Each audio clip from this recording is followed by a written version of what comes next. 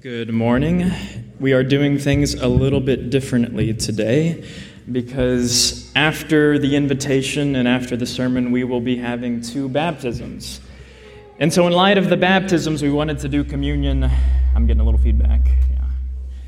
After the baptisms, we'd like to do communion after so that the... Is it the mic here? Or is it just me? I don't know. Anyway, after the baptisms, we like to have communion with those two new members in the body of Christ because I think that is important. In communion, we not only commune with Christ, we commune with one another. Unfortunately, over time, communion has become this very ritualistic, tacked-on thing rather than being a time of fellowship, right? So hopefully, someday I'd like to change that a little bit. For it to be an actual time of fellowship as it was initially. So I think it's important that we welcome these new members in Christ as we take communion together. So that explains the difference in the order of service there. Before we get into the sermon, man, I got to tell you, this sermon was very difficult to prepare. Sometimes when I get to a text, when I get to a chapter in the Bible, I really want to just do the whole chapter, because the whole chapter goes together, but at the same rate, I'm like, man, this is going to be like a 40-minute sermon. Probably not going to be a 40-minute sermon because I'm usually pretty quick, so you don't have to worry about that. But it was difficult. There are some difficult themes. I will tell you this now. There are some difficult things. There are difficult pills to swallow. So in light of that, I'd like to pray before we get into the text. God, you are good, and you alone are good. I am thankful that you sent your Son, Jesus, the Word into the world, the light into the world. I am thankful that we have your Scripture that reveals truth to us. And sometimes as we read, it's difficult. Sometimes as we read your Word, we don't understand everything. And we don't have to. We know we don't have to understand everything, Lord, but we ask that you'd give us insight, that you'd give us wisdom, that you'd give us guidance. I ask that you would guide my words. It's in Christ's name we pray. Amen. Now, one thing I hope you notice that as we've gone through Scripture, as we've looked at a few different accounts where Jesus heals someone, and there's a deeper message, there's a deeper purpose aside from just the healing. Right? We saw this in John chapter 5 with a man who was paralyzed for 38 years, and Jesus heals him, and he tells him in John chapter 5, verse 14. John chapter 5, verse 14. He says to the man, there it is. John chapter 5, verse 14. See, you are well, sin no more, that nothing worse may happen to you. Right? So Jesus, he does amazing things. He heals people, heals all sorts of illnesses and all sorts of physical ailments. Do I need to do something with my mic? Or am I good now? All right. Anyway, Jesus, he heals all sorts of illnesses. He heals all sorts of physical ailments, but he's pretty clear. After he healed this man, he tells him, hey, there's a sin problem. There's a sin problem that affects all mankind, a sin problem that only Jesus can address. And we see something similar in John chapter 9 with a man born blind.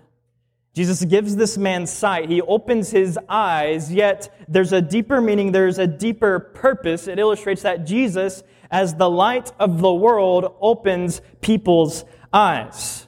I'm going to do something a little bit different. I'm going to just lay out the sermon for you. I don't usually do this. I'm giving away my secrets here. But this is the layout of the sermon. PCPW. That's equals a W. All right, I'm not talking about the drug. I'm not talking about your primary care physician. This is just the layout of the sermon. That's the acronym. That's the acronym I landed on. It's a little weird, but anyway, PCP equals W. P, the first P, God has a purpose. Then as a result of that purpose, change is going to happen in this blind man's life. And as a result of the change, he will profess Jesus as Lord. And then as a result of the purpose, as a result of the change, and as a result of the profession, he worships Jesus. So that's the layout of the sermon. I'll go ahead and spoil it for you, but let's go in John chapter 9. John chapter 9, verses 1 through 7. We're going to take this in blocks. John chapter 9, verses 1 through 7. The text says, as he passed by, he saw a man blind from birth. And his disciples asked him, Rabbi, who sinned, this man or his parents, that he was born blind?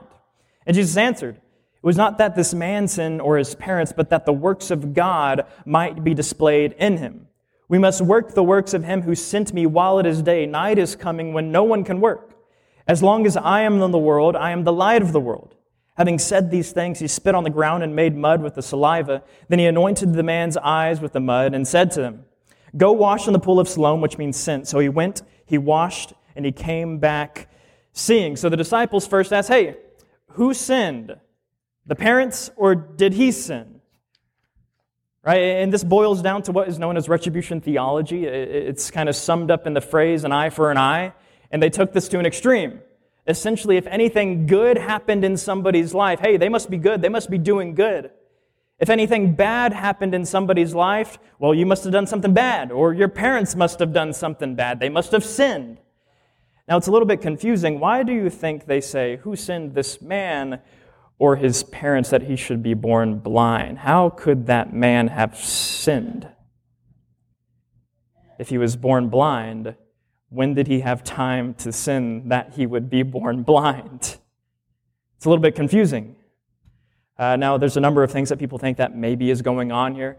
Some Jews might have had this belief that somebody could have sinned in the womb, thus they were born in a certain way. Some Jews might have believed that.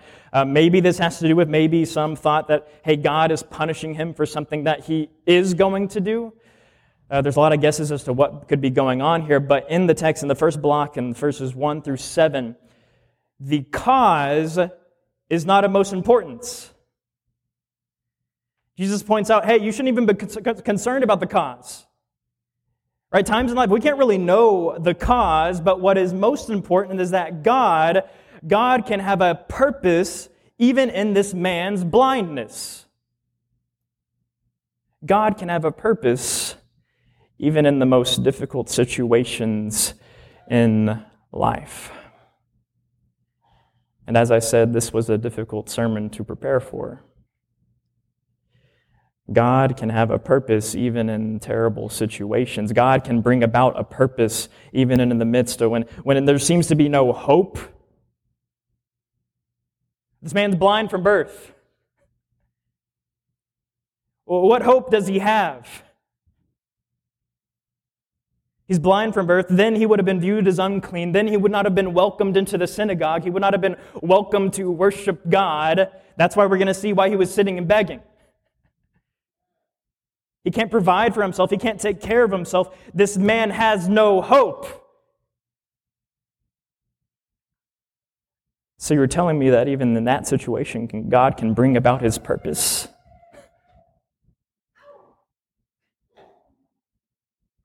If we're honest, we can think of times in life where, man, God, what are you doing? That's our question. Where are you, God? I don't see you working, God. I don't see how this can come about and how you can bring about your purpose. I don't see how you can open this man's eyes. I don't see how you can make this man's life any better. I don't see how you can make my life any better. Where is your purpose? It's difficult. But that's the implication of the passage. Even in the most difficult of situations, God can bring about his purpose. And in verse 4, Jesus implies that part of his purpose is what Jesus does. The works that Jesus does is part of God's purpose. Verse 4 said, "We must work the works of him who sent me while it is day. Night is coming when no one can work." Now, what does day refer to? Right? What does Jesus mean by we're going to work the works of him while it is day? What is day? Again, different takes on this. Some people think that Jesus is just referring to the time while he's on earth. So day is while he's on earth until he dies and until he is raised. Maybe that's what he means by day. Maybe Jesus means that it's the time leading up to his second coming, right? Maybe that's what he refers to as day, and maybe verse 5 can help us with this. Verse 5 says, "As long as I am in the world, I am the light of the world." So if Jesus is the light of the world, then maybe he's referring to himself as day. Thus, we could conclude that, hey, day is while Jesus is on earth and until he dies and until he is raised. That's day. But at the same time, this could still be referring to when he returns again, because we are light. We are extensions of his light. John chapter 12, verse 36. It says, "While you have the light, believe in the light, that you may become sons of the light," or children of the light. When Jesus had said these things, he departed and hid himself from them, right? So if we believe in the light, we may become sons of the light. Now, think of this personification of light. If light has children, what are the children? Light. Right, so there's a sense in which we too are Christ's light in the world. 1 Thessalonians chapter 5, verse 5. For you are all children of light, children of day. We are not of the night or of the darkness. So maybe there is a sense in which we are still in this time of day because we are an extension. We are a member of Christ's light. Romans 13, verse 12. The night is far gone, the day is at hand, so let them cast off the works of darkness and put on the armor of light. So not only we are children of light, there's a sense in which we are putting on an armor of light. Ephesians chapter 5, verses 8 through 9 and 13 and 14. For at one time you were darkness, but now you are light in the Lord. Walk as children of light, for the fruit of light is found in all that is good and right and true. But when anything is exposed by the light, it becomes visible. For anything that becomes visible is light. Therefore it says, awake, O sleeper, arise from the dead, and Christ will shine on you. So there's a sense in which when Christ shines on us, we become a member of that light. We emanate light like Christ. And so when we dwell in Christ's light, we become an extension, we become a member of that. So maybe when Jesus says, hey, while it is day, we got to do the works of him who sent me, I think he could be referring both to while he's on earth and while the church is still working on earth until he comes again. Right, so while it is day, while the church is still an extension, while the church is still Jesus' light in the world, we do the works of him. Right, so that's what I think he's referring to when he refers to day, but the main point of verses 1 through 7. Main point of verses 1 through 7, God has a purpose. God can bring about his purpose even in the most difficult situations. And then verses 8 through 12, we're going to see a change. Verses 8 through 12, it says, the neighbors and those who had seen him before as a beggar were saying, is this not the man who used to sit and beg? Some said, it is he. Others said, no, but he is like him. He kept saying, I am the man. So they said to them, then how were your eyes opened? He answered, the man called Jesus made mud and anointed my eyes and said to me, go to Siloam and wash. And so I went and washed and received my sight. They said to him, where is he? He said, I do not know. So after God's purpose, this man is changed. Right, verse 8, he was a beggar. He probably lived off of scraps. He probably really couldn't take care of himself. After all, his parents are out of the picture, and we're going to see that later on. His parents are out of the picture. His parents don't care about him. He is alone. He can't take care of himself. His neighbors know this. His neighbors know that, hey, this is the man that used to sit and beg on the streets. Used to. After God's purpose, he's different. He's different. Now imagine after Jesus healed this man. Imagine after he healed him, this man went back to sitting and begging. How ridiculous would that be? This man had his eyes open. And imagine if he had his eyes open and he could live a totally different life, but he would choose to sit and beg. Man, some people do that. They have their eyes opened by Christ, Christ being the light of the world. They know that, hey, there's life in Christ. There's a new life. There's a life of freedom from sin. But man, I love my life of sitting and begging. I love my sin. Don't touch my sin, Christ. I love being a slave to sin. Don't touch it. When Christ as light comes into our life, exposes works of darkness, man, we cannot just stay the same. It'd be ridiculous for this man who had his eyes open to just stay the same. You see, there's two outcomes. There's really two outcomes, two options. After God brings about his purpose in life, either you will refuse his grace, you'll stay the same way you were, or you will be changed and embrace his grace. This man, he embraces the grace and he is changed. Verses 13 through 17. They brought to the Pharisees the man who had formerly been blind. Now it was the Sabbath day when Jesus made the mud and opened his eyes. So the Pharisees again asked him how he had received his sight. And he said to them, he put mud on my eyes and I washed and I see. Some of the Pharisees said, "This man is not from God, for he does not keep the Sabbath." But others said, "How can a man who is a sinner do such signs?" And there was a division among them. So they said again to the blind man, "What do you say about him, since he has opened your eyes?" And he said, "He is a prophet." Often, as a result of God's purpose, as a result of the change that happens in your life, you face opposition. There will be skeptics who think, hey, nah, that God didn't really work in your life. You just think that God didn't really do anything in your life. Now, in spite of this opposition, we see this man doesn't fold. He doesn't say, you know what, you might be right. He can't deny it. He can't deny that God had a purpose even in his terrible situation, and his life changed. And you see, often when God brings about his purpose, and often when there is change in someone's life, they begin to profess. Keyword begin. Often there is a progression in profession. Right? Sometimes somebody, they might be completely closed off to belief in God, but then they eventually come to believe in God. Often somebody is closed off to belief in Christ. They don't even think Christ was a real person, but then they come to believe that, hey, maybe Christ was a real person. And then maybe they come to believe, hey, not only was he a real person, but he actually did the things he claimed to do. And not only that, he is Lord. See, sometimes there is a progression in profession. So this man, he saw God's purpose in his life. He changed, and he's starting to profess. But this isn't a full profession yet. Jesus isn't just a prophet. Let's see where he goes, verses 18 through 23. The Jews did not believe that he had been blind and had received his sight until they called the parents of the man who had received his sight and asked them, "Is this your son who you say was born blind? How then does he now see?" His parents answered, "We know that this is our son and that he was born blind, but how he now sees we do not know, nor do we know who opened his eyes. Ask him. He is of age. He'll speak for himself." His parents said these things because they feared the Jews, for the Jews had already agreed that if anyone should confess Jesus to be Christ, he was to be put out of the synagogue. Therefore his parents said, "He is of age. Ask him." Not only does he face opposition from the religious elite, right? These Pharisees who don't buy it, they don't believe that Jesus actually did something in his life. He faces opposition from his family. The people that it should be supposedly the closest to him.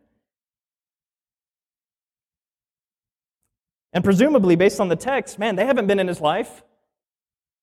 This man was born blind, and he's alone. He's sitting and begging, thus implying that his family, his own parents, denied him, cast him out, didn't want anything to do with him. That's tough. And presumably, they probably cast them out because, again, back then in their time, anybody with a disability, physical disability, maybe a mental disability, anybody with a disability then, they were viewed as unclean and they were not allowed to go into the synagogue and to worship God. So his parents were probably trying to distance themselves from that. They didn't want to be secluded from the synagogue. And now as they talk with the Jews, they're trying to save themselves. Like, hey, you talk with him. We don't want any part of this.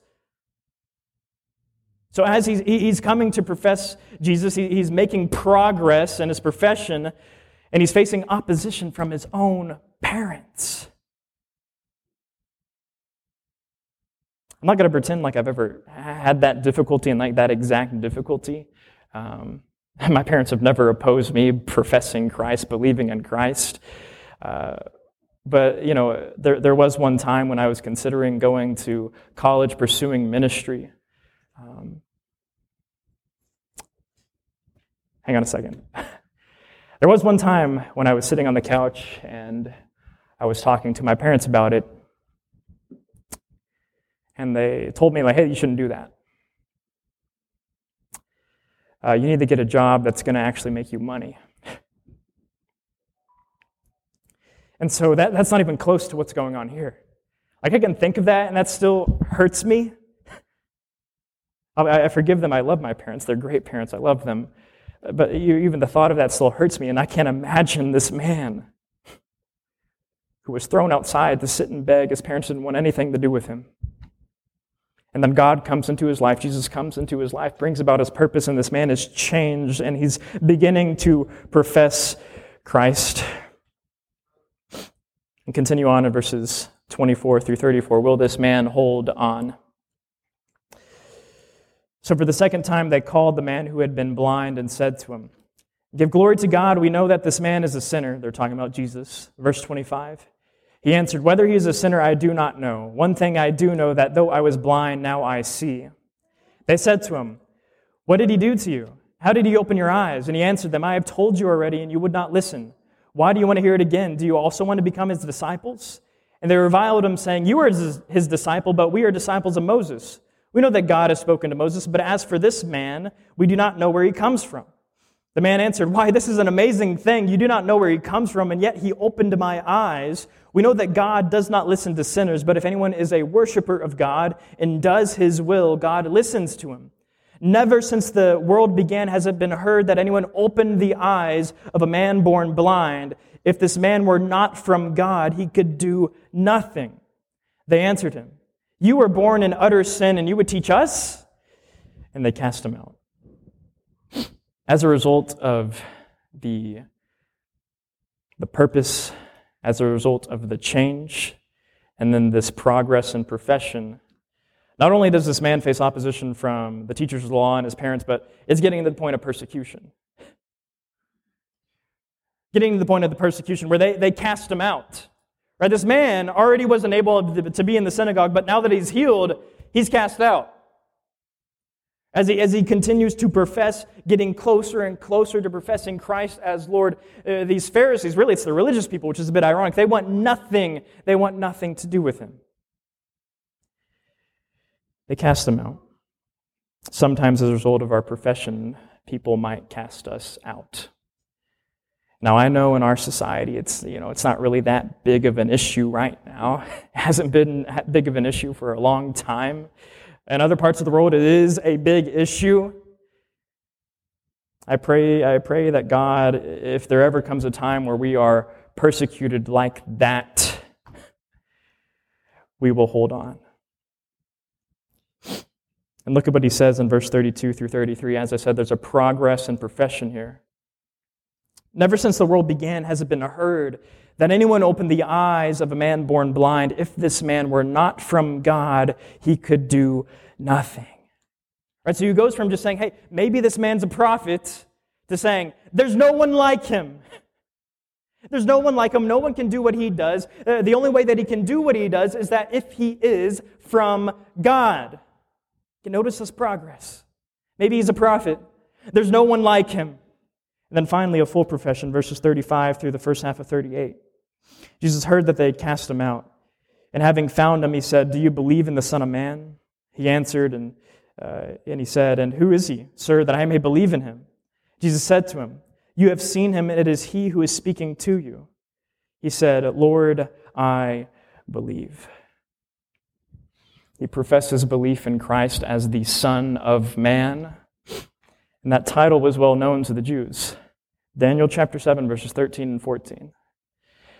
Daniel 7, verses 13 and 14. "I saw in the night visions, and behold, with the clouds of heaven there came one like a son of man. And he came to the Ancient of Days and was presented before him, and to him was given dominion and glory and a kingdom, that all peoples, nations, and languages should serve him. His dominion is an everlasting dominion which shall not pass away, and his kingdom one that shall not be destroyed." They were well aware of the title Son of Man, this one who has dominion. All peoples, nations, and languages will serve him. His kingdom is an everlasting, an eternal kingdom. And so this man who was blind, maybe he's a prophet. There's no one like him. He's the Son of Man. He's the Son of Man. He's the one who has an everlasting kingdom. He's the one who has an eternal kingdom. He's the one who all peoples, all tongues, all nations will bow down to. A full profession. And notice God's purpose, right? God's purpose, even in the most difficult situation, opening this man's eyes. The change. A completely different person. He didn't go back to the life he once lived. He's completely changed. And as a result of the change, the profession, a profession that comes in progress. He's a prophet. There's no one like him. He is Lord. And as a result of the purpose, the change, and the profession, he worships Christ. And he worshiped him. Now that word there for worship is in the connotation of somebody falling down before someone, falling down on their face before someone. Symbolizing, hey man, this person's greater, this person's above me, this person is somebody that should be served. No, I know often, we don't really do that here. We don't really fall down in our worship service, and sometimes I wish we would, but man, I hope that maybe in your own time, there are times when you just think about God, you think about Christ, you think about how He is purposed in your life, how He changed you, how you're professing Him, and you just fall down before Him because there is no one like Him. There's no one like Him. Verses 39 and 41 as we close. Jesus said, "For judgment I came into this world, that those who do not see may see, and those who see may become blind." Some of the Pharisees near Him heard these things, and they said to Him, "Are we also blind?" Jesus said to them, "If you were blind, you would have no guilt. But now that you say we see, your guilt remains." As I said, Jesus opening this man's eyes illustrates something else, illustrates something deeper. Jesus opens up eyes spiritually. He opens up people's eyes to sin. Right in verse 41, if you were blind, you would have no guilt. That word there for guilt is the same word for sin. If you were blind, you would have no sin, sometimes translated as sin, guilt. You would have no sin, guilt. Now think about this. If we had no concept of light and darkness, if we had no concept of good and wrong, if we had no concept of sin, we wouldn't have guilt. But we do. We know we do wrong. We know what's wrong, and we know that we do wrong regardless, and we know that, hey, we're sinful. We do wrong according to what God determines is right. In our passage, unfortunately, unlike the blind man, the person who was formerly blind, the Pharisees, though they see, they know that they are wrong, they know that they need a Savior, they remain in the life they have lived. They refuse to come to Christ so as to have life. They do not acknowledge God's purpose. They do not experience change in their life. They do not profess Christ. They do not worship Christ. Unlike this man who was born blind, who sees the purpose, who experiences change, who professes Christ, and who falls down before Him. I pray that you realize how blind you are. I pray that you come to Christ so you can see. You can as we stand and sing.